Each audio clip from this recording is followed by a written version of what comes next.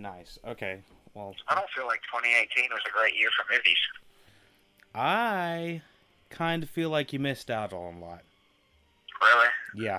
Yeah. There was some hidden gems. Like what? Well, now that you ask, I'll bring up my top 10. Um, hey everybody, welcome back to the Look at Dog podcast. We are discussing top 10 with yours truly, Mark Peabod. Howdy doody. Mark Peabod with the top bod. He's only got a top 5, so he's only going to do a top 5. Mark only saw top 5, so he's doing his top 5. I'm going to do my top 10. And I'm sure Mark has 5 extra movies he saw throughout the year that he can fill up the bottom 5 or something like that, you know, of ones. I'll try. Yeah, ones that didn't come out in 2018, but you caught up on, you know. That's fair. That's a good idea. So, I have a top 10 this year. For let me see, this year. Let's go back and forth, you know, so that it makes it a little bit more interesting, you know. There we go.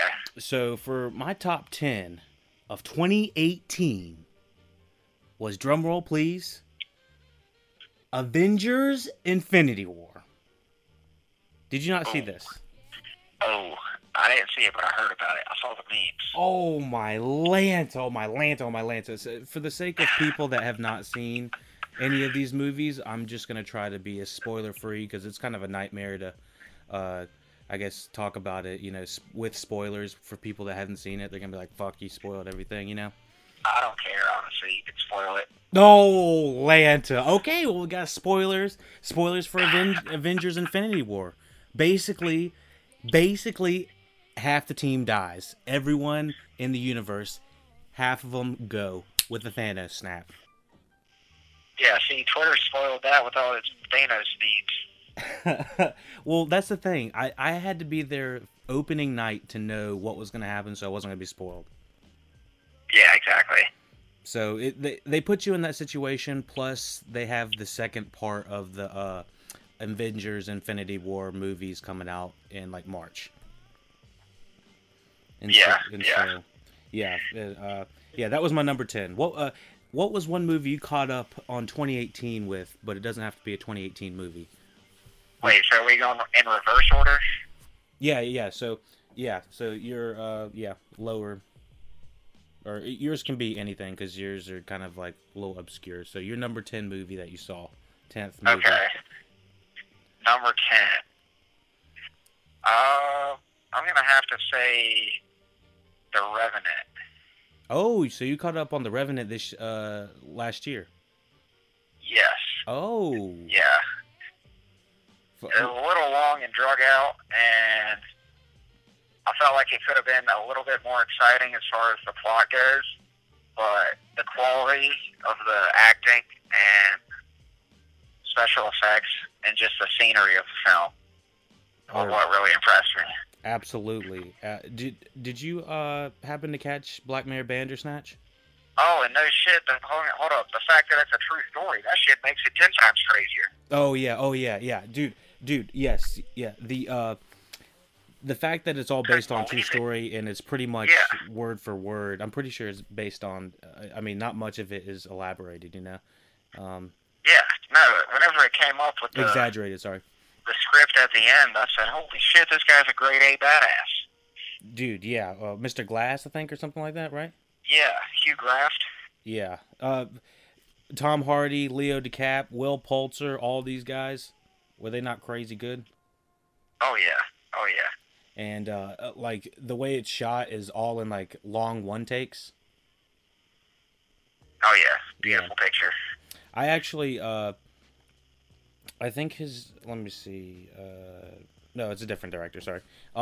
Yeah, that's an excellent movie, and I believe Leo DiCaprio won an Academy Award for that, and that's what he won his Oscar with.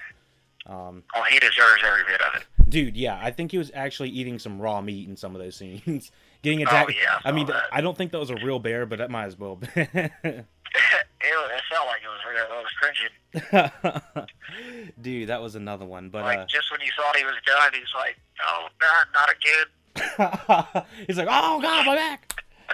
Yeah, dude. I remember watching that, and I was like on the edge of my He seat. shoots the bear, and then the bear just gets angry. Oh yeah, that was his first mistake. Oh my gosh, he should have. And then even when he was trying to play dead, the bear kept gnawing him. Ugh, that dude. My teacher was attacked by a bear. No way. My elementary school principal teacher.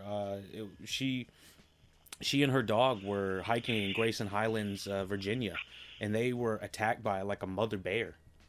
Like same situation and everything. I mean, real life, true shit. And Did she get maimed? She got like skunked by like the bear and stuff, and she has like scars on the side of her. Apparently, I haven't seen the actual scar photos yet, but she is okay. And the dog that was like there helping her, it was a black lab. It was like barking at the bear and stuff like that, trying to fend off to save my teacher, and the dog lived. The dog is okay? Yeah. Okay, well that's good news. Didn't mean to keep you on a ledge like that, but yeah. Nah.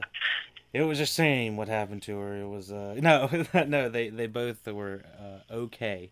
And yeah, they got attacked by a mother bear.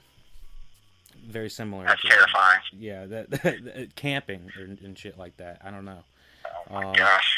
You got to be careful out there. But anyway. You got to stay strapped in the woods. You got bears and you got movies like Wrong Turn and all that. Oh, dude, you never know. You always got to make the right turn because Siri will make you take the wrong turn. You get yucked up if you take Apple Maps. That's what I was saying. Yeah, exactly. You break it, you buy it. Right out of my mouth. Oh shit! Speaking of the ninth movie, of 2018, the ninth movie I've seen, top 10, number 9, for me is Searching. Searching was, it's like this, general, father loses his daughter and he has to go find her kind of thing, But the twist is, it's all done on screen capture, which means it all takes place on a laptop. Oh. Yeah, I mean, it is so dynamic when it's when it really starts to hit the paces of what's going. I mean, it's you can see how it's basically a regular mystery. Father's looking for his daughter and that stuff, but everything is happening and on the screen, and so you can see him like looking through the screen. He's like looking on all her social media stuff, and you're finding out people she was involved with, and there's a thicker plot, and it is crazy. It's crazy, and it'll have you on the edge of your seat. And it's the guy from what's his face, John Cho, who plays the main character, which is one of the guys from Harold and Kumar. Oh, okay. Yeah. Not I think Harold. I think he plays Harold. I can't remember who's which, to be honest. I don't. I assume Kumar is the Indian guy. That would make sense. Yeah, so I'm saying Harold's John Cho. So just assuming that. But yeah, anyways, excellent movie. He is a fantastic performer when it's comes down to the dramatic beats and that type of stuff. Totally recommend it. Totally recommend it. Was this like an underground movie, or was it did it do well? I think it did okay. It got really good critically. It was really well received.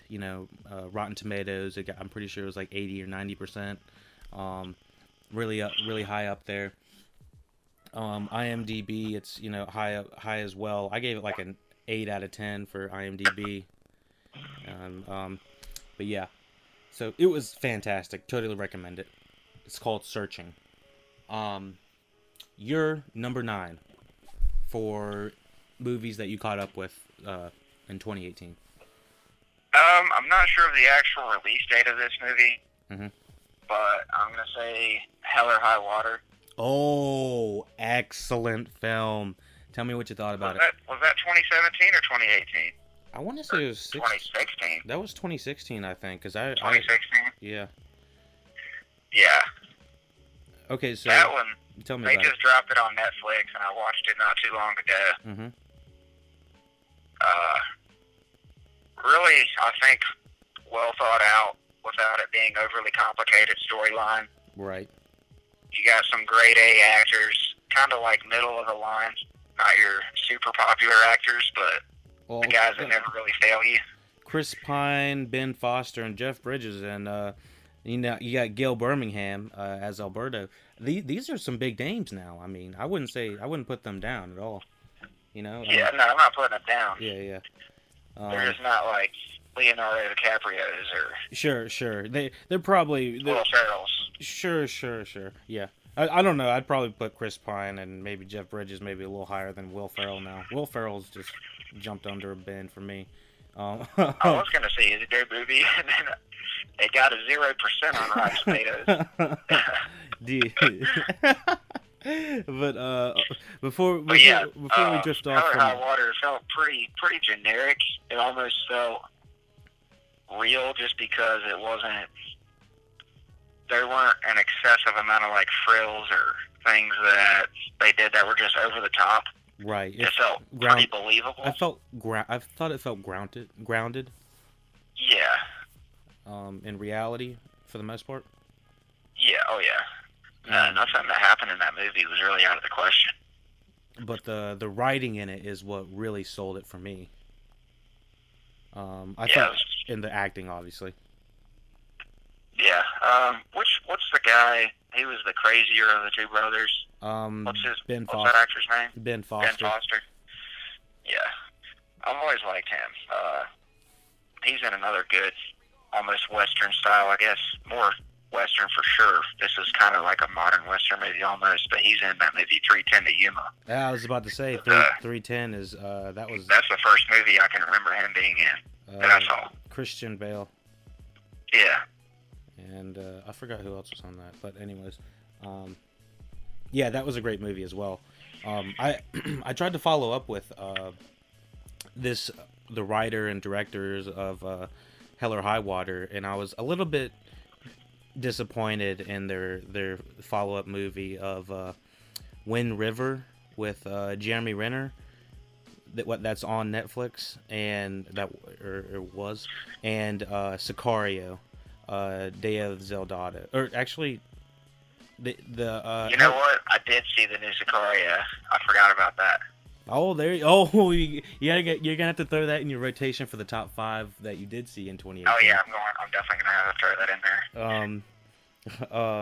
there. So this writer of Hell or High Water did Sicario in 2015, one of my favorites, and then he did Hell or High Water in 2016, and then Wind River in 2017, and then Sicario Day of Zeldado 2018. So this guy is moving along, but I don't necessarily think he's getting better with every stride. Right, he's got kind of more of an unconventional taste, it seems like. Right, and it seems stuff that he knows isn't going to be like really mainstream for the most part. Yeah, did you see Wind River? It has definitely has a market. Yeah, did you happen to see Wind River? I did not. Is that a Netflix original?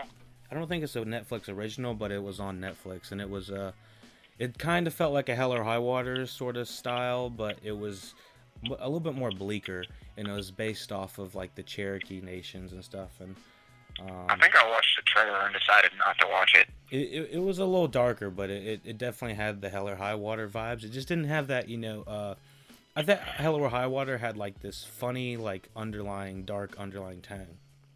Like, yeah, there was some parts in it that I kind of chuckled at, and I never chuckled in Wind River. So it didn't look like an action comedy. Oh, it definitely wasn't. But let's see. What are we on now? Are we on? You said Hell or High Water, so we're back to me on number 8. Oh yeah, 8. Number 8. of my top 10 for 2018 is Game Night. Did you see or hear anything about Game Night? What was it? Game Night. Game Night. Yeah, Game Night. Ooh. Let's say it a few more times and you might understand what it's about. Game Night. What's the premises? Oh, I'm trying to think. I've even seen the trailer for it. Okay, so a group of friends who regularly meet for game nights find themselves entangled in a real-life mystery when the shady brother of one of them is seemingly kidnapped by a dangerous gangster. No, I Okay. definitely didn't see that. It's featuring Jason Bateman and Kyle Chandler, Rachel McAdams, and some other people you probably recognize. Jesse. Kyle Chandler's a boss. Dude, it's a stellar lineup of people. It's great direction. It's hilarious. It's fun you could watch it with the family. I think that it's totally worth the watch. It's Who was the actor that I recently compared to Kyle Chandler? Just random thought. Didn't you That could be another movie that I saw, but I don't remember. wasn't it the Driver movie with it was the guy that played in the Ang Lee Hulk, wasn't it? That guy you were talking about? The what? The 2003 Hulk. I think that guy you were talking about. Eric Bana. Weren't you talking about him? He kind of looks like I don't know. But yeah. Anyways, I do think that you should check out Game Night. I think it absolutely deserves a place in the top 10. It's a lot of fun. Only an hour 40 minutes, so it's a relatively quick watch. Yeah, and it's fun for either date night or family night. It works for both. Okay. And it's kind of an action adventure kind of thing, I don't want to give too much away because it's fun. It's fun. But anyways, let's get back to your number 8 of movies that you've seen in the past year, or movies you've caught up in the past year. Number 8. Let's see. Who in the hell is calling me on the other line? Unknown. Unknown's the movie? I've been getting a ridiculous amount of telemarketing calls, it seems like, here recently.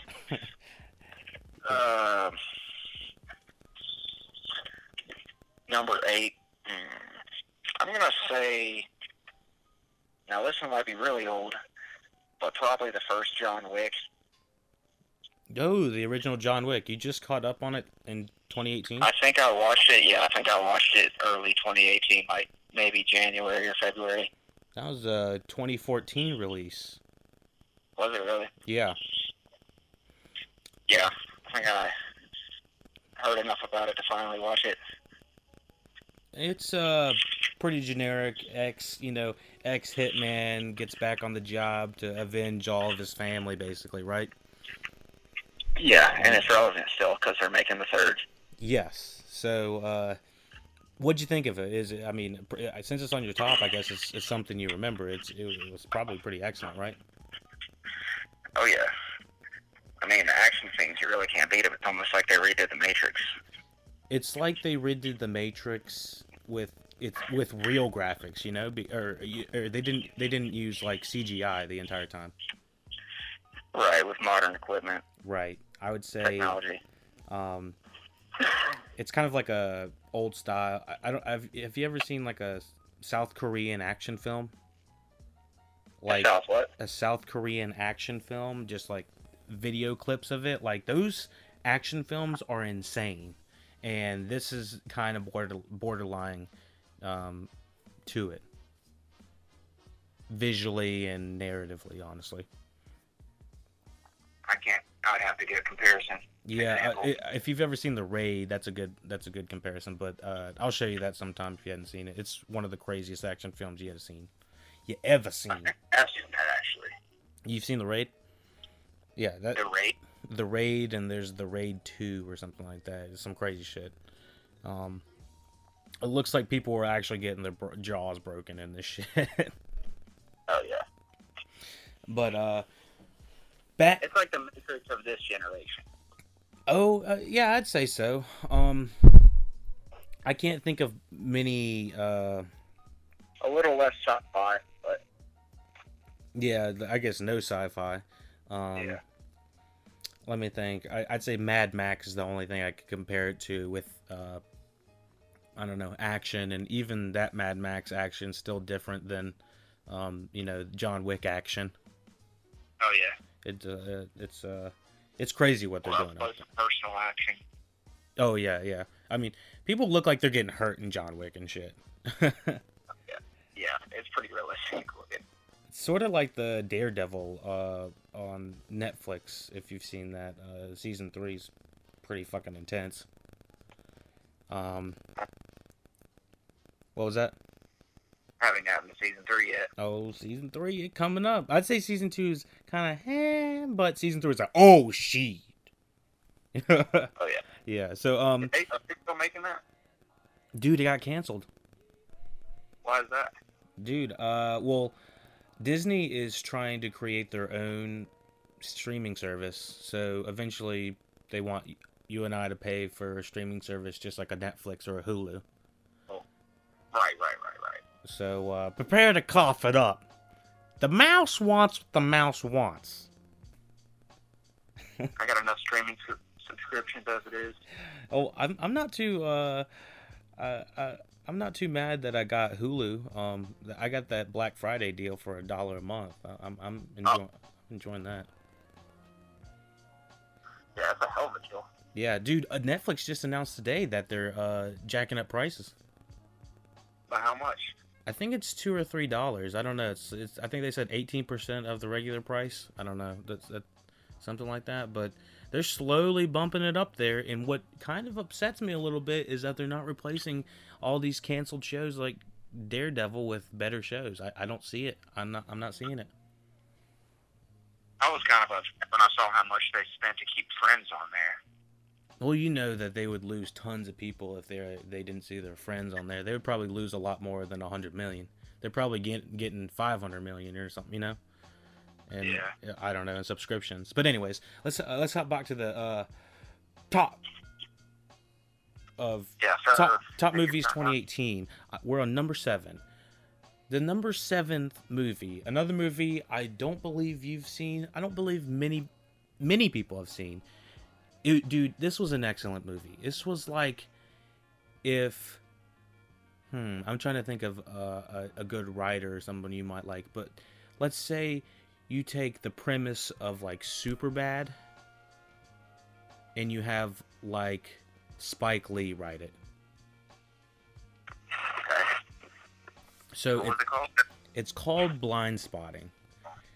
It's this kind of it's the last few days of an ex-con, and he's hanging around his buddy who is an absolute fuck up.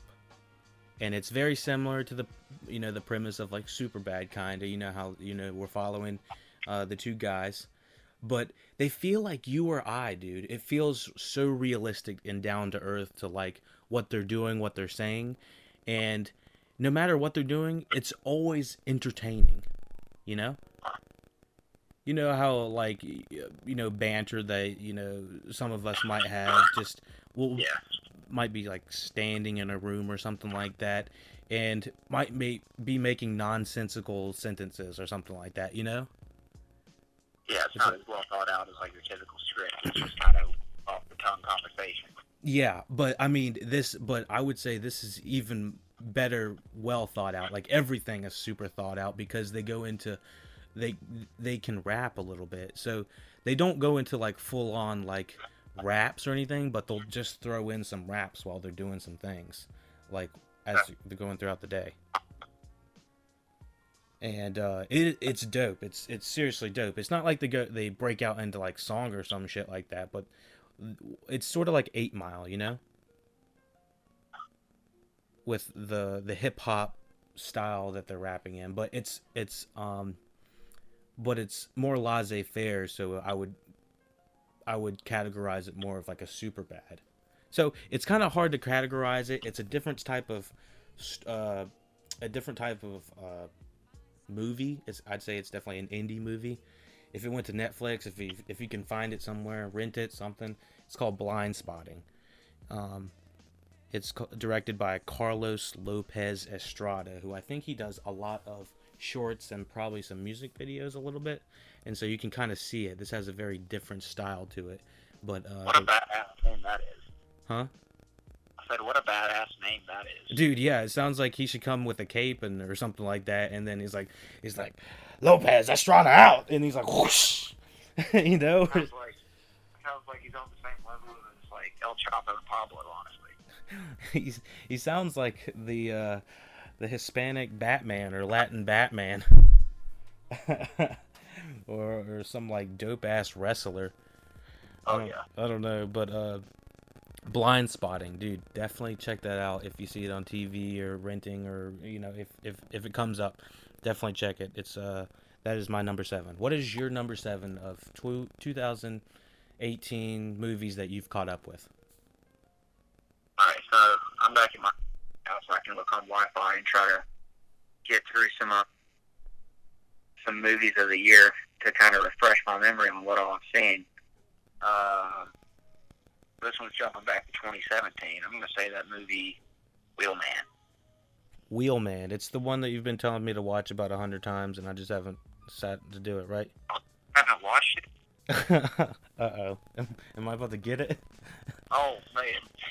You better watch that right there, Jerry. It's only an hour, 20 minutes. You got to make time for that. Yeah, hour 20 is nothing. I really do. Jeremy... Oh, dude, I like some of these people in this. Alright, so Jeremy Rush is the director. That's like his really only movie that he's done. Yeah. Tell me a little bit about it. So, basically, spoiler alert, at the beginning, you got a guy. It's almost the whole movie's pretty much filmed from the back seat of a car, so it feels like you're there the whole time. Oh, sweet. So it's like a third person POV? Yeah. That's pretty dope. You got Frank Grillo, who just looks like a grade A badass.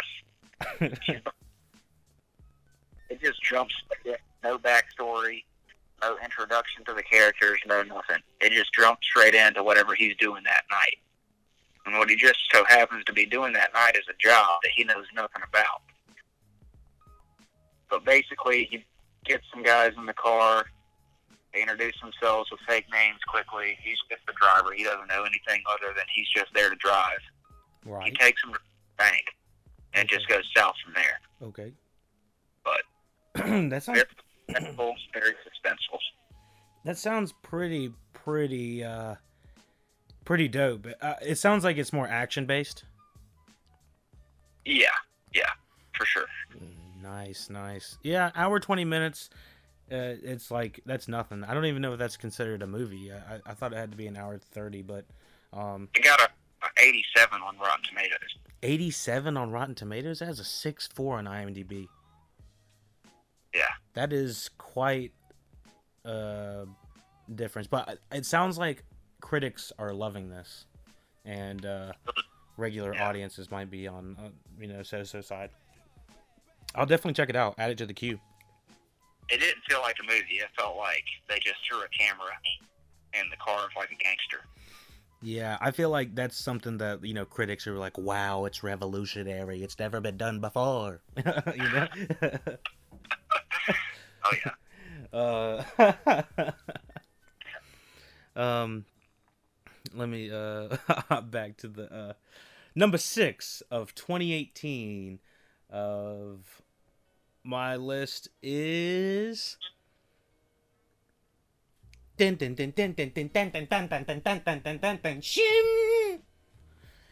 Halloween 2018. Michael Myers? Yep. It's that new dog. It really worked. I thought the new Halloween 2018 was hella fun. It was action-packed, gory. it was done on a super low budget of like $10 million, which is half that's half the budget of Bird Box, dude. Yeah, so, and I was on the edge of my seat. I had a great time. I, go back to the review to listen to my complaints, but honestly, it made my top 10. Did you see it? I did not. I'm not one for scary movies, to be honest. Well, I mean, you like Bird Box. Yeah. I only watched that so I could really understand the memes, though. It became part of a culture. We'll discuss it a little bit when we're closer to it. But yeah, I wanted to. I've been kind of dipping my toe into horror ever so slightly. Ever since I've been podcasting, I've been a little bit more fascinated by the technicals and why do some horror movies work more than others. Like, I absolutely love the 2017 It. I've watched that, I don't know, 20 to 50 times, just relentlessly, because I think it's so much fun. It's like a ride. And the kids are... Have you watched that? I have not. I'm probably exaggerating saying 20 to 50. I've probably watched it a total of 12. But, I mean, no joke, it's hilarious. The scares are real, but they're not, like, over the top. Yeah. It feels... excuse me. It feels like you're kind of going to, like, a theme park with your buds or something like that. The writing is so good that you're laughing along while you're being scared. It's a complete package. Sounds good. I know it got a lot of hype. Yeah, I absolutely I'm looking forward to the part 2 of it as well. Yeah, I'm already creeped out by clowns as it is, so I didn't really have a choice. Yeah, so my fascination with the new 2017 It led me to watch a couple more horror movies, which led me to watch the 1978 Halloween, the original Halloween, which was really good. It was pretty scary for a 1970s movie. You kind of saw how things are mocked and redrawn out and parodied and stuff like that ever since the originals, but it's cool to see the originals. Oh yeah, it's a classic. Yeah, so Halloween 2018 was a lot of fun for me. What was your number 6 of 2018 movies that you caught up with? Well, winding down here, I'm gonna say my favorite movie that I caught up with prior to 2018 was it's gonna be John Wick number 2. Oh, John Wick! Did you just watch both John Wicks back to back? Yeah, pretty much. Did you watch them on TV or did you watch them on streaming? I bought them on the Xbox Marketplace. Oh, cha-ching! Let's do it. So you got the you got the second one, that's the first one, to be honest. Oh, okay. Well, why does the second one have a bigger appeal in your opinion? I guess there was just a little bit more depth to the plot. They kind of explained a little bit more about who John Wick is as a guy. Gave you a little bit bigger of a look at the inside world of this Legion of Assassins. Right. And I know it's hard to top the action scene in the first John Wick, but I think the second one definitely did. Wait, which action do you prefer? First one, number 1, number 2? Second one? Yeah. I thought the second one was shot more like stylistically and more I don't want to say like a music video, but it was like it had the colors of a music video, if you want to say that, like right. It was so vibrant, and number 1 felt a lot more bleaker in my opinion. Just from a tone and color palette. There's a little bit more of a story in the second one, it felt like. Right. Let's see. We are on number 5. Number 5. Are you ready? Yep. Drum roll, please. I don't know what the fuck happened there.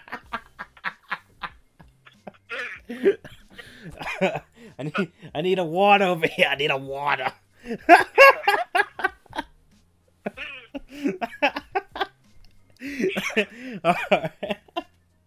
Oh, that was a big sad. I was All right, number five. Mission Impossible Fallout. Dude. Holy saccaroni. Dude, did you see Mission Impossible? I think the last one I saw, it wasn't the most recent one. It might have been 2 movies ago. Dude, I think Mission Impossible 6 or something like that. I don't remember. Mission Impossible Fallout is like 7 or something. I don't remember. The one where he's on the side of the building scaling it. Yeah, and the dope BMW. Oh yeah, gosh, what's the city? Dubai, that's it. Yeah, I remember that one as well. I think that was the one I had caught up to. I want to say that's MI6 or something like that, and Mission Impossible 8. Either way, Fallout, dude, you have to see Mission Impossible Fallout. Is there any reason? Dude, it had fucking Henry Cavill had Superman in it. Dude, it's like Tom Cruise versus Superman, dude. It's like insane. And the fact that he went and did like the majority of these stunts, he's not like Avengers, Infinity War, or some of these green screen heavy effect movies, you know? Yeah. This dude is dangling off of helicopters, dangling off of cliffs. He's like almost 60 and he's running around Italy and shit like that, jumping off of motorcycles, breaking his ankle in real time. There's a scene where he breaks his ankle and they left it in the film. Oh wow, it's unbelievable. Dude, I mean, he is insane. As a whole. Dude, absolutely. I mean, like, because it feels like the cameraman is like literally, it feels like you're with him. It's almost like third party, kind of like you said with Wheelman. But imagine being like holding on to Tom Cruise everywhere we're going. It is crazy. Like, he learned how to fucking fly a real helicopter to do this shit. Dude, it's insane. I heard that the director of Fallout is going to direct the next 2 movies. His name is Christopher McQuarrie. But yeah, these 2 together are doing hella work. I mean, like, they're gonna kill themselves doing some shit. It sounds like it. If he's flying helicopters and breaking his own ankle. Dude, I absolutely... Okay, so the Mission Impossible we saw was Ghost Protocol. And the one we missed after that in 2015 was Rogue Nation. Okay. Yeah, and then Fallout. So I would definitely say you don't have to see either of the last 2 to hop on to this one. Just fucking do it, you know? It's fucking awesome. And I literally felt like I was walking out of a car wreck when I was walking out of the theater. I was like, my back! You feel woozy? Dude, I was like, can someone like bring a wheelchair over here, man? Cause like I'm not feeling so good. Like, I couldn't even fathom doing half the shit he did, and it was just insane. But yeah. Oh yeah, there's like a skydiving scene that he had to do the skydiving scene like 50 plus times, and that's no joke. Apparently, like, to get this take. And yeah, dude, the cameraman had to jump out of the plane with him 50 times with him, and then the guy that I think the cameraman, normally there's 2 people on the camera. There's someone holding the camera for the angle and position, and then there's someone focusing how close they are on the item or on the subject. And apparently the cameraman he couldn't see what he was focusing on. He had to do it by guessing. And oh my god, dude, yeah, it just sounds fucking insane, right? Yeah, 50 times. Dude, I mean, like, the technical achievement that had to go into this actual movie, Fallout, is it deserves awards alone just for all of that, all of that, just technical stuff. So, yeah. Sounds like some I probably would have called it quits after like the 5th or 6th time. Dude, I don't know. Apparently, it was insane how many different times they had to do it, and you know the different laws that you have to go through. Apparently, to do like helicopter stunts, you have to be in certain countries and whatnot. It's insane. Yeah, absolutely check out Fallout. You're number 5 on. So we are on your top 5 of 2018 now because you've seen. Yes, I'm on 2018 movies. All right, what you got? Top 5. I'm gonna say kind of change the pace a little, something less serious than all the action movies. Incredibles 2. Incredibles 2, something I saw as well. Tell me about it. What were your thoughts and impressions of Incredibles 2? So long, man, since the first one came out. How old were we?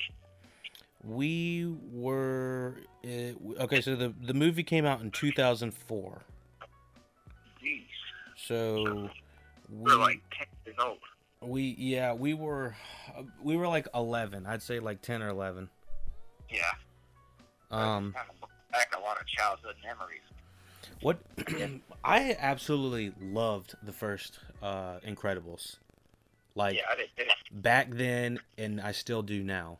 It's just so original. Yeah. What do you think? This one lived up to the hype? I wasn't as crazy about the storyline. Okay.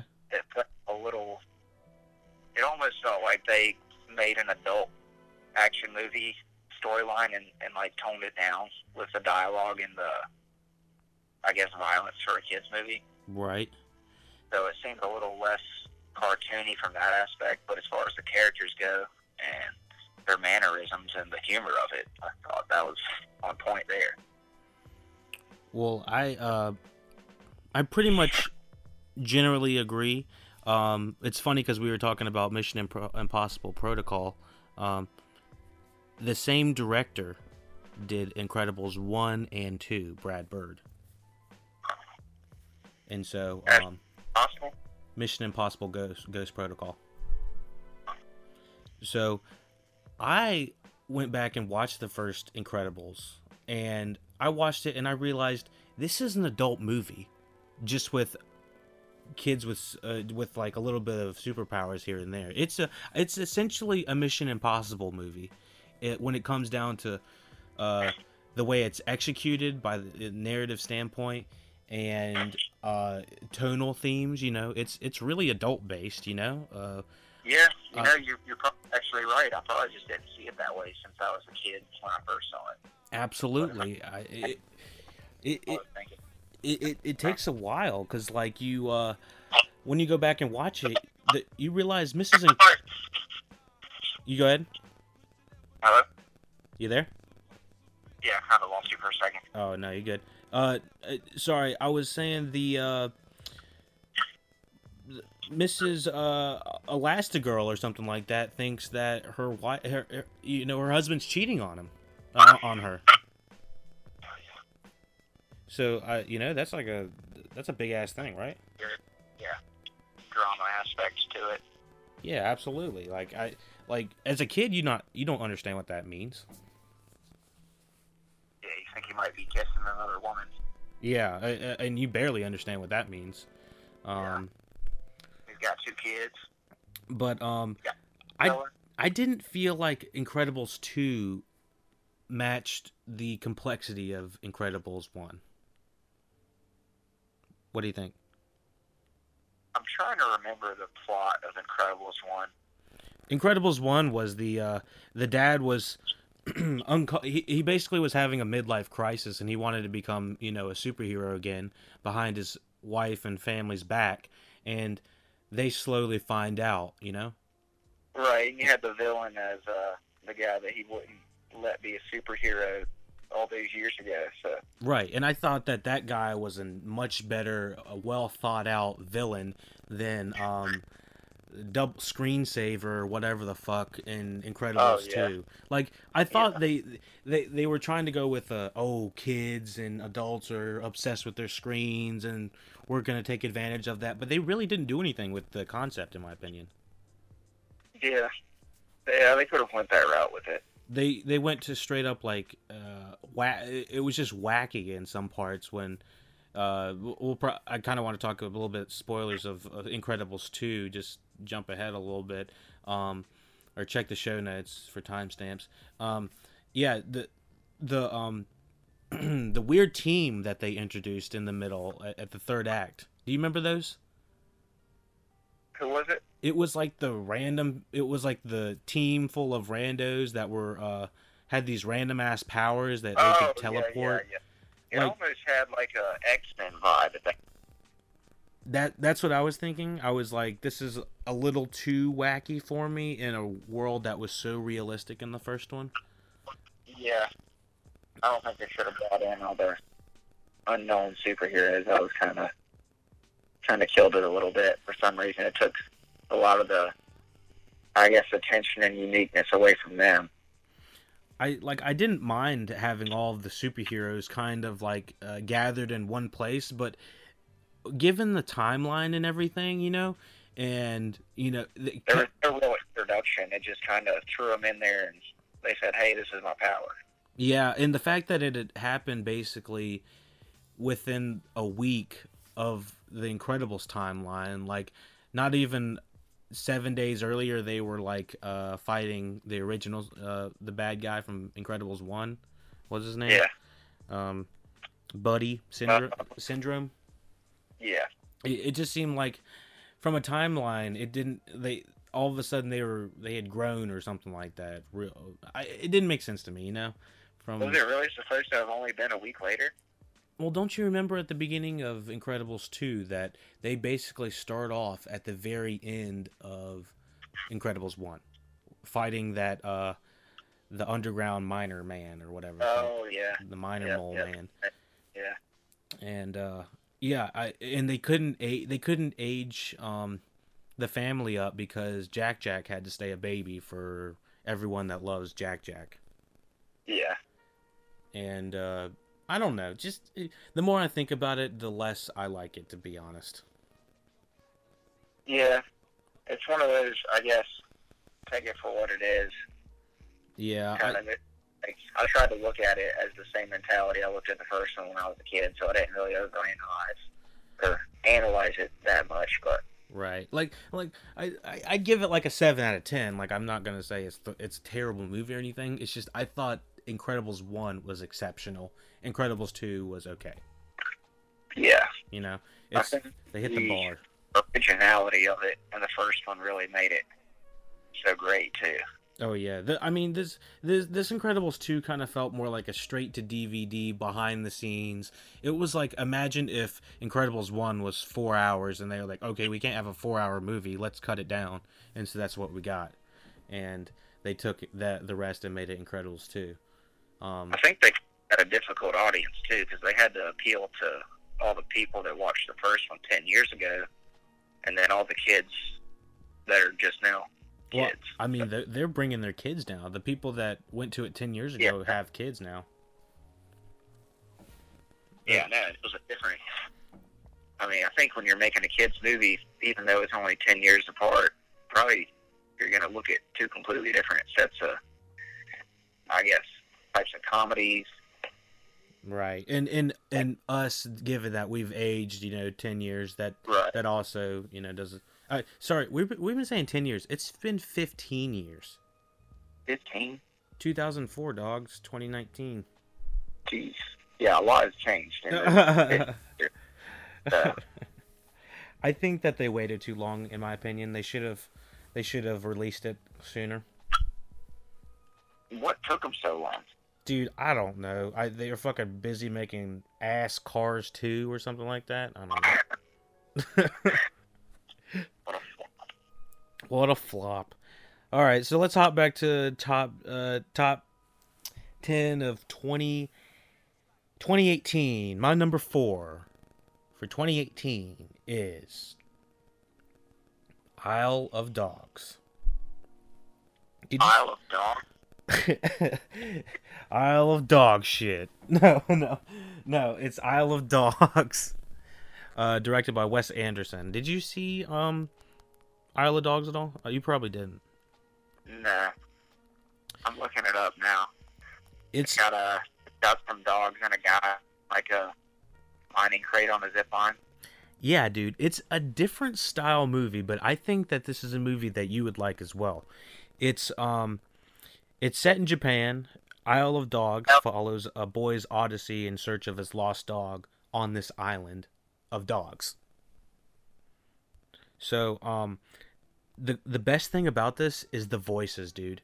So the main voices are Bryan Cranston, Edward Norton, Jeff Goldblum, Bill Murray. Dude, I'm telling you, dog. So the dogs can talk? The dogs are talking. And the Scarlett Johansson's in it. Harvey Keitel from some Quentin Tarantino movies. Tilda Swinton. I mean, dude, it's a stellar cast, and it has... Huh? It's quite the cast for animated dog movie. Absolutely. It's because it has a great director behind it, and he has like a different sort of style, but it's a lot of fun to watch. And the music really is encapsulating with it. It's sort of like stop motion animation, you know? Yeah. It's not quite as choppy as like Wallace and Gromit, you know? It's a little bit more smoother than that. But it's dope. It's super dope. And the colors are... I saw it in theaters twice because I had fucking Movie Pass during that time. And we were allowed to see multiple movies during a day. You know, it's too good to be true. Fuck them. But I saw it twice, and it was so good both times. I totally recommend it. Isle of Dogs. Would you say kids movie, or would it be appealing to adults as well? Oh, it's much more an adult is going to get more out of it than a child would, but I would say 14, 15-year-old would be okay watching it. The thing is, there's like, it's you see some of these dogs having to live a kind of a rough life because it's showing a place where all of these dogs are being taken, you know, instead of being taken care of. So it's kind of like a big metaphor for, you know, take care of your animals kind of thing. And a couple... Is it sad? Huh? Is it sad? It's much more hopeful than it is sad. Okay. Yeah, it's funny as well. Like, that's what I think really sells it. You know, I think when I have all these movies on my top 10, I look at them and I say, you know, what is one quality that really that follows through all of these? Most of these movies make me feel a range of emotions. And okay. I might feel a little low, I might feel a little happy, there might be a little bit of action, it might be a little bit funny, but if I'm going on the spectrum of all of them and I'm really satisfied with generally all of them, they're probably going to make, you know, my top list. And that's why the majority of these are on there, because 1, they're visually appealing, 2, the acting, 3, there's something about the technicals that have really captured my, you know, attention. Yeah.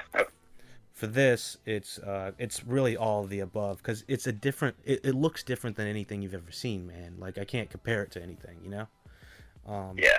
So that's why it made my top 4, top 5, or top 10, whatever the fuck we're doing, of 2018, and it's it's dope. If you can find it renting or something like that, definitely check it out. Let's see. You have a number 4 of 2018. Number 4. Let me get back to my list here. Number 4. I'm gonna go ahead and say Bird Box. That Bird Box. That Bird Box with a B. That Bird Box. Hey, that Bird Box. What did you think about Bird Box for your number 4? I know. We went out that one weekend, and this was before I had seen it, and I was just mad shit talking it because I just watched the trailer and I thought it looked stupid. But and then you said it was similar to the Mark Wahlberg movie. What was it? Happening. Yeah, Happening. You said it was similar to that, and I thought, oh, I'm really gonna hate that shit. But actually, after watching it, I mean, it was a lot more I felt like it involved the audience a lot more. It had a lot more character development behind it, even though it kind of threw you into it. It developed them all the way up until the end of the movie. Right. And it kind of felt sympathy for the people and just like a compassion almost. Like, they don't know what the hell's going on. Everyone they know is dead. All they have left is these strangers that they just moved into this house with. And you got people sacrificing each other for people they barely know. Yeah, like Charlie jumping in the damn freezer or whatever the fuck. Yeah. Yeah. So, feel bad for that guy because he didn't even want to go. Yeah, I watched Bird Box. We covered it in one of the podcasts, and I got Kelly to watch Bird Box as well. I was a little bit more negative on the cast about it. I'd say I gave it about a 6 out of 10, strictly because it felt like the writing was a little bit hammy, as in they were making people do stupid stuff, and people were blaming other people for no reason. Like John Malkovich's character was just intently blaming Sandra Bullock's character pretty much the entire time because he lost his wife, and his wife decided to help her. It's not like you know, that type of, and a couple spoilers for Bird Box and stuff like that. That guy was probably had a good point, but his character just had a terrible way of conveying it. Oh yeah, and, I mean, a broken clock's even twice a day. So wait, a broken what is who when where? And he killed half the house. You're right, and the thing is, if he would have been a little bit less of an asshole about it, maybe they'd all still be alive. The thing is, I felt like these were all character types. You got the asshole. You got the generic characters there. Yeah, you got the way too compassionate. Yeah, the level-headed guy. Mm-hmm. The hothead. You got the love interest. Yeah. Everyone was a character type. I think I really liked it so much because I expected it to be complete shit. So I had the lowest of expectations going into it. So that's the key. Yeah. Okay. But, like I said, dude, there were some intense scenes in there. Like whenever she was about to pick one of the kids to look when they were going through the rapid. Okay, I can talk about that one again too. All right, so they made a big ass deal about someone having to look, and she's like, "All right, one of you's gonna have to look." The girl's like, "I'll look," and she's like, the boy's like, "I'll look." And then she's like, "No, you're actually my kid." Yeah, she's like, "Not my kid." We'll talk about it later. She was like, "When I said that, I meant her." And then it's like the camera is focusing intently on that girl.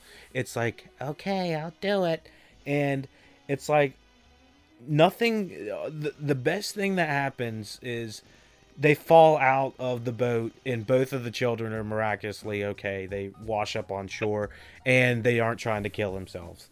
Like, I understand you don't want to have the children trying to kill themselves for the sake of trying to, you know, direct that shit. But like, I was really underwhelmed by her reaction of, like, all right, so no one's gonna look, so no one's gonna look. We're all gonna die, you know? It's like, well, what the fuck? Yeah. I mean, she was going off the word of a complete stranger that they couldn't make it without someone looking. But well, they had my thing was it was like a weird jump in the timeline. They had like a quick montage of them like getting to know each other, and I was just like, I don't know if this quick montage serves as you know, character development for these people that we haven't spent any time with. We spend like 10 minutes with boy and girl, and we find out their names aren't even, they don't have names, you know? And yeah, I thought it was pretty intense. Like that just goes to show that her character didn't think that they were going to make it. I mean, I can see that, but like, you don't think in 5 years you would come up with a name? Oh no, she had names. I think the significance of it was she just literally didn't think that they were going to survive, and she was trying to detach herself from that. Yeah, and I kind of read into that, and I also thought it was like a big metaphor for, you know, people that are, you know, struggling to, you know, be parents or something like that, you know. Yeah. You know, something, it was a big parenting metaphor is what I'd say. I don't want to say it's, you know, people struggling to be parents, but it's people that are, you know, struggling with parenting or coping with it, or, you know, something to do with that paternal type instinct. And sure, I think that would work, but I thought there was only one real scene. Okay, so my thing was, okay, so you know that back in, I guess, I don't know when exactly it ended or this practice ended, but back in, there's some historical significance to it too, because I guess in, like, I don't know, maybe up until like the 1850s or so, they wouldn't name their children until they had been alive for like a week or a couple months or something like that, because they didn't know if they were going to live. I feel like I've heard that before, but that's pretty interesting. I didn't know that. But I mean, 5 years, jeez, Louise, you're not gonna call him anything? And the other guy's not gonna call him anything? You know, I just felt like the only way she was ever really fully accepting of the boy and girl character was when she had lost them in the woods.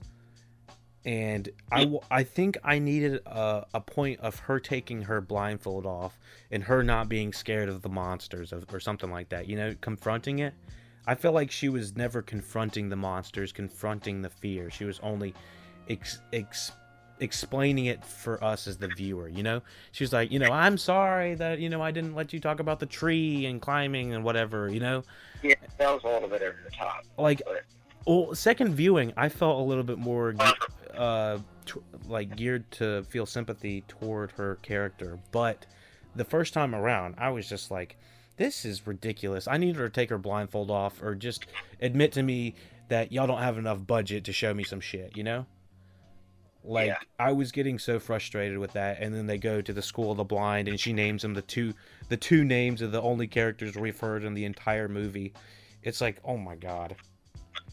You know, I was just like, this is... Dude, I was a sucker for the School of the Blind, bro. I thought I was kind of emotional. Oh, were you a sucker for it? I was just like... I was a sucker for it, dude, wasn't Stevie Wonder supposed to be hanging out in there or something like that? What was going on? I was like, damn, dude, like the blind people, like, feel bad for them on a, I guess, like, on a daily basis. Yeah, like... Society, but in this scenario, they're saving everybody. Yeah, but I still think they're all fucked they're fucked within the world anyway. I mean, it did, to me, I thought it was completely inconsistent. I'm sorry, the birds didn't freak out when the British guy got inside and then tried to put him in the freezer. These birds were big chilling the entire time, so fuck the bird box. Yeah, no, I didn't really appreciate the birds portion of the movie, but like, go ahead. I said the rest of it. Yeah, I thought the bird thing was kind of stupid, in my opinion. They tried to do it. The birds freaked out when they were in the grocery store, and that guy was trying to get through the freezer. And old what's his face was a nice guy, but he was trying to break through the damn freezer door. The birds were freaking out then, but they didn't freak out when you know, the gang was around that was trying to open everybody's eyes up, you know. Oh yeah, that shit was wild. So I had one quick thing before we go to the next movie. We've been on this a little bit long. I thought MGK and the cop should have came back with the gang at the end. MGK? Oh yeah. Shit, was that thing on Kelly? Yeah, well, yeah. Whoa. Yeah. Whoa. Are you having like Vietnam flashbacks of the entire thing? I forgot that he was a rapper. Oh, I think he did too. He had that song with Walker, and then that was it. That was it. That's all she wrote. And now he's in a bird box. What? I'm retiring, Gary. Oh, you're retired. Yeah, he said I'm fucking out. One song, peace out. It's a one and done deal. But anyways, yeah, I thought it would have made more sense if MGK and the one lady would have came back at the very end. been a good little twist. Yeah, I mean, just to kind of round it out, I don't know. The gang was kind of like second thought, and I don't know. It didn't make sense to me. Also, Charlie could be alive in the grocery store, and Trevante Rhodes could also be alive as well. Yeah. Because we didn't see... All we did here was her love interest shoot... all we heard him was shoot a bunch of guys, and then it clipped away. You know, it cut away. We didn't actually see him shoot himself. Yeah, but you heard the shot. Dude, like, if you don't see the body... Dead, and then you're not. If you don't see the body... Hell, even if you do sometimes, it can be fucked. You know, people can come back. But anyways, what are we on? Number three? Number three? Yeah, I think it's your turn there, Jerry. All right, let's round it out with number three. My number three is Annihilation. Did you see Annihilation? Annihilation, I did not. Dude, holy sack dip. Dude, this was another movie that you need to put on like your top 10. I'd say watch this over probably any of the ones I've said so far. Dude, it's insane. It's directed by the guy that did Ex Machina, Alex Garland. I don't know if you saw that, but that was another crazy movie. This director just makes really high concept movies. You saw 28 Days Later, didn't you? You know, this reminds me, there was some other zombie movie that I think was a Netflix original that I watched this year. Oh, we'll have to throw that in rotation. I didn't like it, though. It wouldn't have made it. Oh, okay, then fuck it. Yeah, I would say definitely Annihilation. It stars Natalie Portman, and she kind of goes into this, like, this crazy realm that has popped up on Earth. It's like this thing called the Shimmer, and it's making things and animals and people like transform when they go into it. And so she's going into it trying to find out what's going on with her husband, who's a soldier in there, played by Oscar Isaac. Like they don't know anything about it or what it is. Right, and you're kind of going along with her. It's with the team. She's going with the team. And it's kind of like an Alien style, you know, except it's on Earth. It almost sounds similar to Stranger Things. Like it is. It's sort of like going into the Upside Down, but like there's no kids and there's not like that 80s vibe. It's not anything like that. But the visuals, dude, they are just insane. They don't match any visuals compared to like the last like 10 years. I can't even compare this like to anything else. Like it feels like you're going to a different world. It's almost like it's not a horror style, but it imagine if Avatar was rated R kind of thing, you know. But it's that level of creation, you know, when it comes down to the world. It's an atmosphere is what I'd say it really has. And yeah, definitely check it out. Let me know what you think about that. All right. Number three, what you got? Number three, I'm sure this movie probably didn't do very well amongst the general moviegoers, but I'm going to say Den of Thieves. Den of Thieves. Den of Thieves. Oh, like a thief in the night. I've always been a big heist movie kind of guy. And Gerard Butler, I mean, he's one of my favorite actors. So. And it made you top, I guess, top three? You got Gerard Butler, you got 50 Cent, 50 in the House, Bounce. That one fucking guy, Merriman, I didn't even know who he was, but I thought he was a badass. Levi Schreiber. Yeah.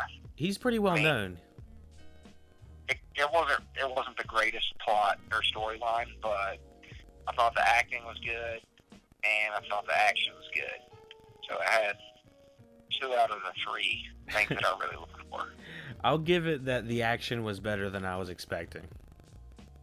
Yeah, there were some crazy fighting scenes. And then you got Gerard Butler goes in there and bangs the guy's wife just out of nowhere. That was just so unnecessary.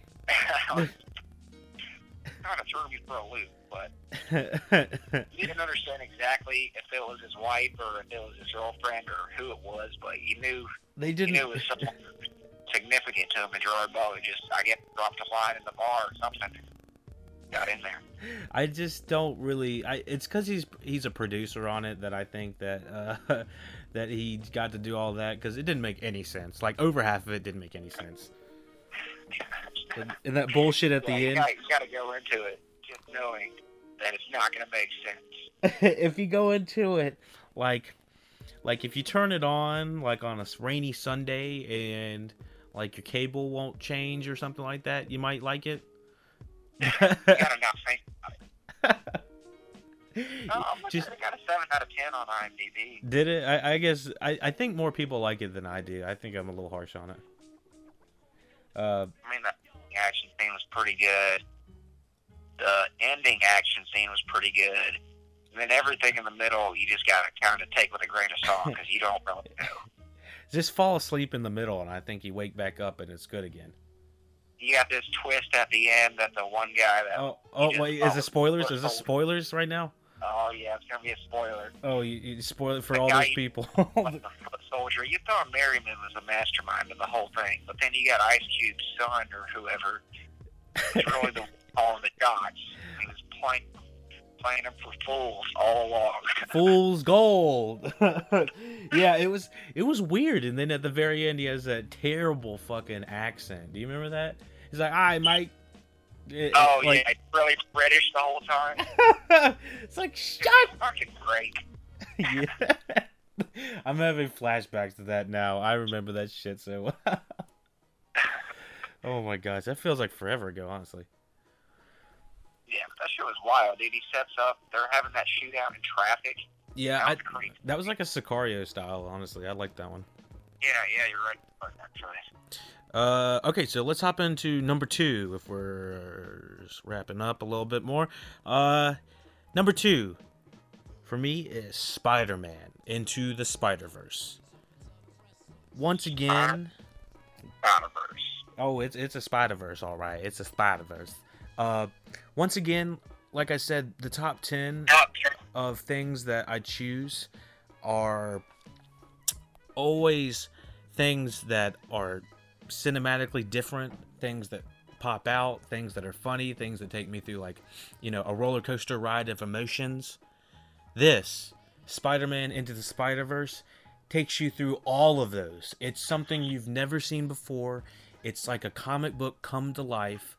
The writing is fantastic. The music is amazing. The score is awesome. The visuals are like something you've never seen. It's the best 3D experience in theater I've ever had. It's a 3D? What? Oh, it's a 3D? Oh, it's in 3D as well. It's dude, all of this fucking is on point. I mean, my minor gripes don't even come close to how great this was. I love how do you feel about 3D as a concept for movies nowadays? Generally, I don't like it, but I liked the movie so much the first time I had to go back and see it a second time in 3D. And the 3D in this movie actually pops off the screen. I didn't get to talk about it in the podcast that I did for it, but I gotta tell you, dude, it's the best 3D experience I've ever had. It looks like, because let's say someone's spray painting what looks like on the camera, it looks like the spray is going actually over your eyes. It doesn't look like it's just going on the screen. I mean, it looks legit. And it was the last 3D movie I saw, but it might have been in 2018. Now that I think about it. Really, I'm generally never for 3D, but dude, this is the best. It was Incredibles too. That was 3D. That was what I saw in 3D. Was it good? Yeah, I've never been a huge fan of 3D, but same here. Sounds like this one's a little bit of a game changer. Well, dude, this one's shot different than most animated movies are shot. Like, this isn't something that looks like any Disney movie you've seen. It doesn't look like DreamWorks or, you know, the Illuminations and, you know, what's it called? The Minions or anything like that. It's not like that. It's a little bit different. the best way I could say it is a comic book come to life, but it actually has 2D animations in a 3D world, if that makes sense. And the Spider-Verse is all of these dimensions coming together. It's okay, so let's take the Sam Raimi Spider-Mans with Tobey Maguire. They take those Spider-Mans. They take a Spider-Man from the 1940s. They take a pig Spider-Man. They take a Spider Girl. You know, they take Spider-Man from these different dimensions and they all meet. And it's like this big collaboration, and it's really cool because with doing that they're allowed to talk about all the previous Spider-Man movie that have come out over the past 20 years.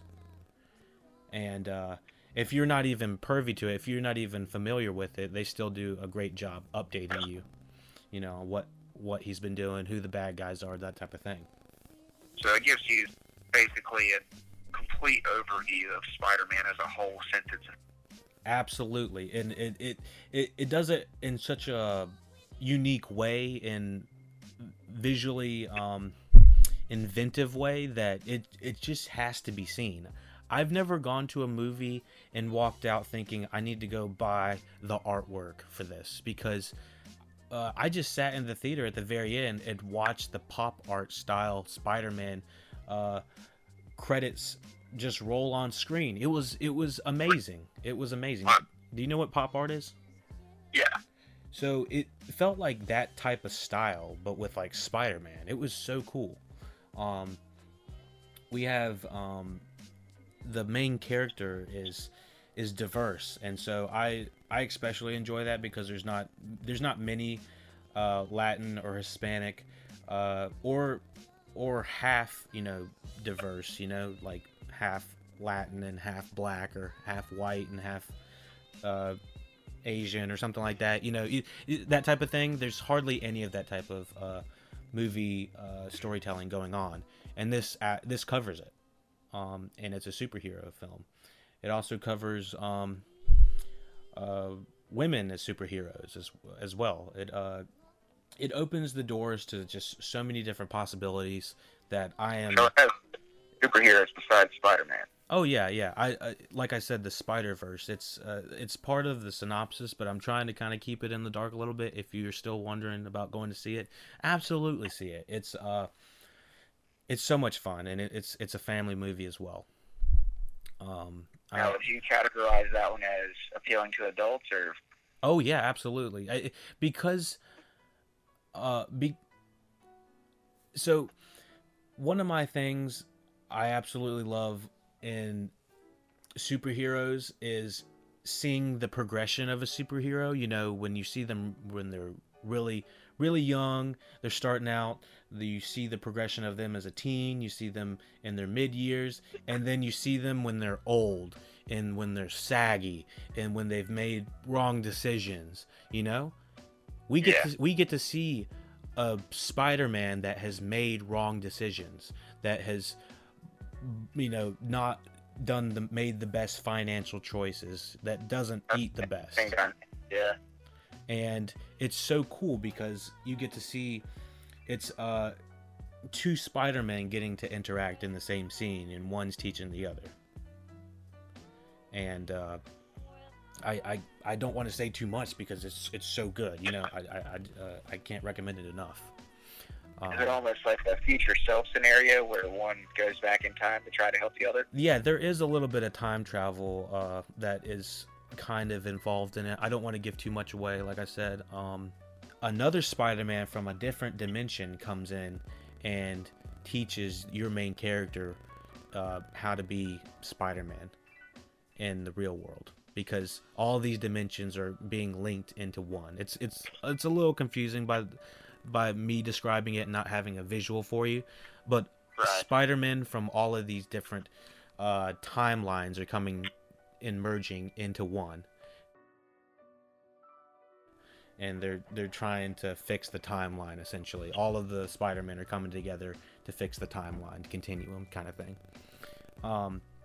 It's very Rick and Morty if you get to the high concepts and that type of shit. But It's really cool, and Jake Johnson does an excellent job of doing a voice for Spider-Man. Peter B.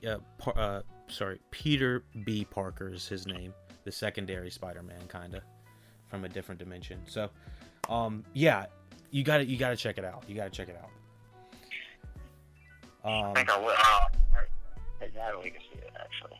Yeah, dude, and see it in 3D.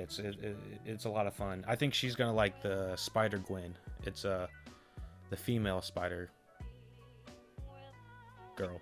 Ooh, cool. Spider-Gwen kind of rolls off the tongue. Oh yeah, they thought about almost Spider anything works. Spider E works. Spider P-Bod works if you think about it. Spider. You can be Spider Don. That sounds like a gun or something like that. Okay, so what is your number 2? Number 2, I'm gonna go ahead and say Upgrade, the movie. Upgrade, the movie. And I think we actually did a podcast on that one in the past. We did. I thought it was Tom Hardy the whole time because you told me it was Tom Hardy at the beginning of the movie. I thought to myself, damn, they really made him look different in this movie, but I can see it, I guess. Yeah, he was in his role for Venom the whole time. That was the thing.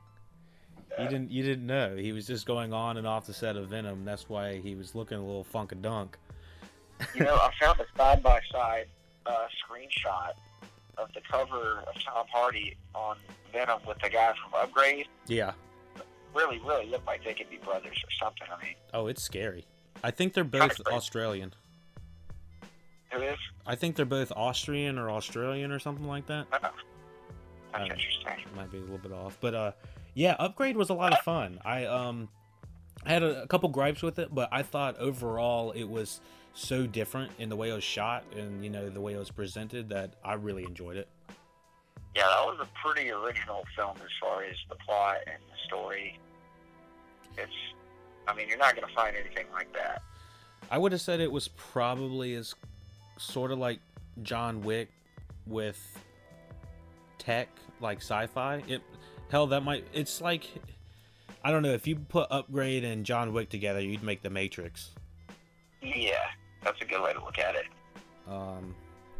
But I was impressed with Upgrade. I think it was a relatively small budget, and the action was just intense.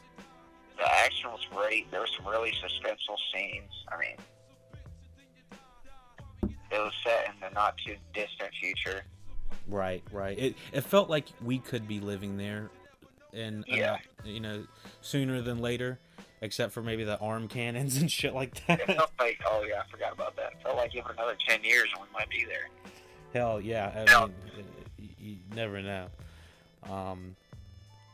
But yeah, I thought Upgrade was a lot of fun. I'm looking forward to more. Leigh Whannell, the director of that. Anything else you want to add to Upgrade? I don't feel like I can really talk about it without spoiling it. Right. Yeah, we'll tell them to go check out the podcast for Upgrade for any more insight on that. Let's hop into the number 1. Dun da da dun. What you got? My number 1 movie for 2018 is Bad Times at the El Royale.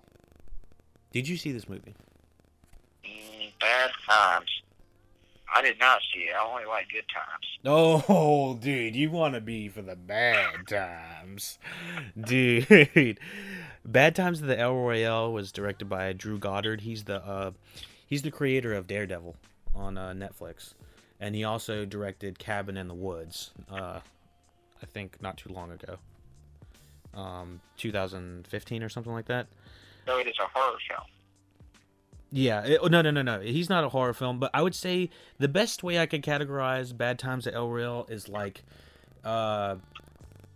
it's got that Pulp Fiction Tarantino-esque feel to it. Ooh, I like that. But it has more of a musical spin spin to it. Like, I'd say it's not, people aren't breaking out in dance or anything like that, but there's like this rhythm that goes to it. It's like this like there's this almost metronome of something in the background sort of happening that keeps everything on this like steady pace. I don't think the movie is 100% perfect, but I do think it deserves #1 spot because it is really enjoyable for the performances and the unwinding of this film, the way it is spun, the way that you're kind of like a detective learning all of these small pieces to gain the bigger picture, and you want to know more with every second that happens. And so I love how it's presented, and I'd say Bad Times was without a doubt one of my favorite movies of 2018. It stars Jeff Bridges and what's his face, John Hamm. Okay. And you probably haven't heard of her, but her name is Cynthia Erivo, and she is on Broadway in New York. But she has an amazing voice, and the way they incorporate like the musical undertones in this, like, it's all within serving the plot. It's not like she's singing her problems away or so that we understand what she's saying, you know. She might be doing something for a distraction, she might be doing something to dance, you know. It's something always different with why the music is, you know, brought back in. And so I thought that it was a lot of fun, and it's a nice little sit, you know. Like, when I say that Quentin Tarantino movies are not generally an hour and a half, right? Right. So this movie is, I think, about 2:15. 140 minutes. So you're gonna, it's a nice little sit. It's a 2.5 hour sit, you know. But it's a lot of fun. I recommend not watching the trailer because the trailer sort of gives spoilers. Even the poster gives spoilers, in my opinion. Like, the people that were making this were not the people that were marketing this, because the way they shoot things in the movie, they kind of want people and subjects to be hidden, and in the marketing they're like, hey, look who's in this, look who's in this, look who's in this, you know. And it's like, dude, come on, these were spoilers. Like, there's a couple things that I want you to see, you know, people that are gonna pop up within the film, that you're gonna be like, holy shit, you know, but I don't want you to see on the trailer or something, you know. I wish I could have been that person discovering this movie on, you know, streaming and not being able to see the trailer or something like that. Yeah, there's a fine line in trailers these days with getting the audience engaged or interested in the film and then giving too much away, and it seems like they cross it all the time. Oh, I'm almost super spoiler versed now. Like, I'm like, even for the podcast, I try to have the, you know, the spoiler sections very clearly labeled and whatnot, you know. I might have to go back and make a bigger spoiler bumper for this, but I want to respect people's, you know, space if they have not seen the work, but I still want to be able to give, you know, a solid opinion on it, you know. Right. But yeah, Bad Times was without a doubt my #1 2018. Mark, what's your #1? Number one. I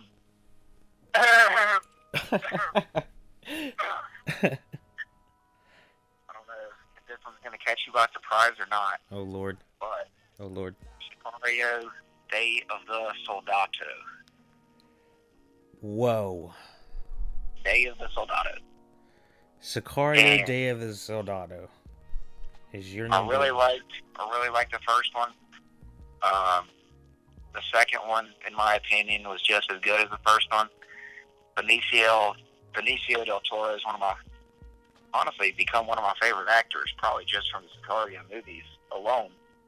He's almost like a a washed-up version of John Wick, because he was Hispanic, and just like a badass, pretty edgy, doesn't care about much, but he'll kill you.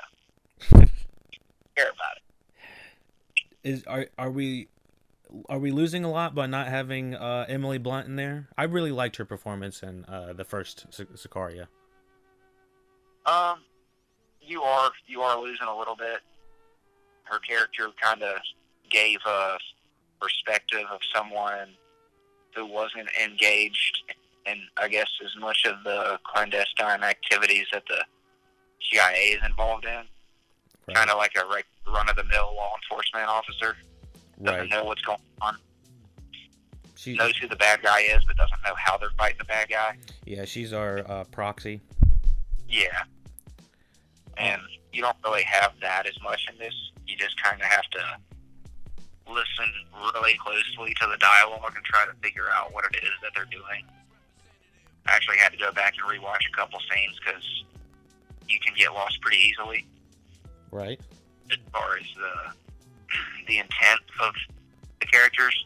Mm-hmm. But I think it does a really good job of giving a perspective on what the CIA is doing, how it's kind of fucked up, and what like the drug cartels are doing. And obviously it's fucked up, but it's more or less just a film that starts out on a broad scale as the CIA versus the cartel, and then it kind of spins off into something more without giving too much away. Right. So, the original Sicario was one of my favorites of that year. Denis Villeneuve.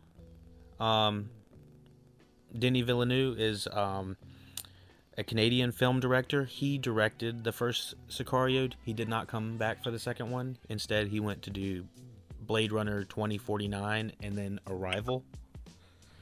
It felt like directed by the same guy. I wasn't known otherwise if you had said anything. Really? Okay. I'm gonna have to check this out because I heard that there was it was little tension towards the topic or something like that. I'm not sure exactly. I need to go back and check. But I agree. I love Benicio del Toro. And do we have Josh Brolin back for this one? Yes, we did. I always thought he was generally pretty good. Yeah, he is. They're both in Avengers Infinity War now that I think about it. Oh, are they? Yeah. Quick note, I'm on 1% if you lose me here. No problem. We're wrapping up. We just got our top 10 of 2018. I appreciate it, Mark, you hopping on. We're going to do a quick closeout, and we'll just stay on after until it dies, I guess. Oh, yeah. Thanks for having me, Jerry. Thank you, Mark. Stay tuned for more podcasts. Check us out. Rate, share, subscribe. Look at our podcast, and take it easy.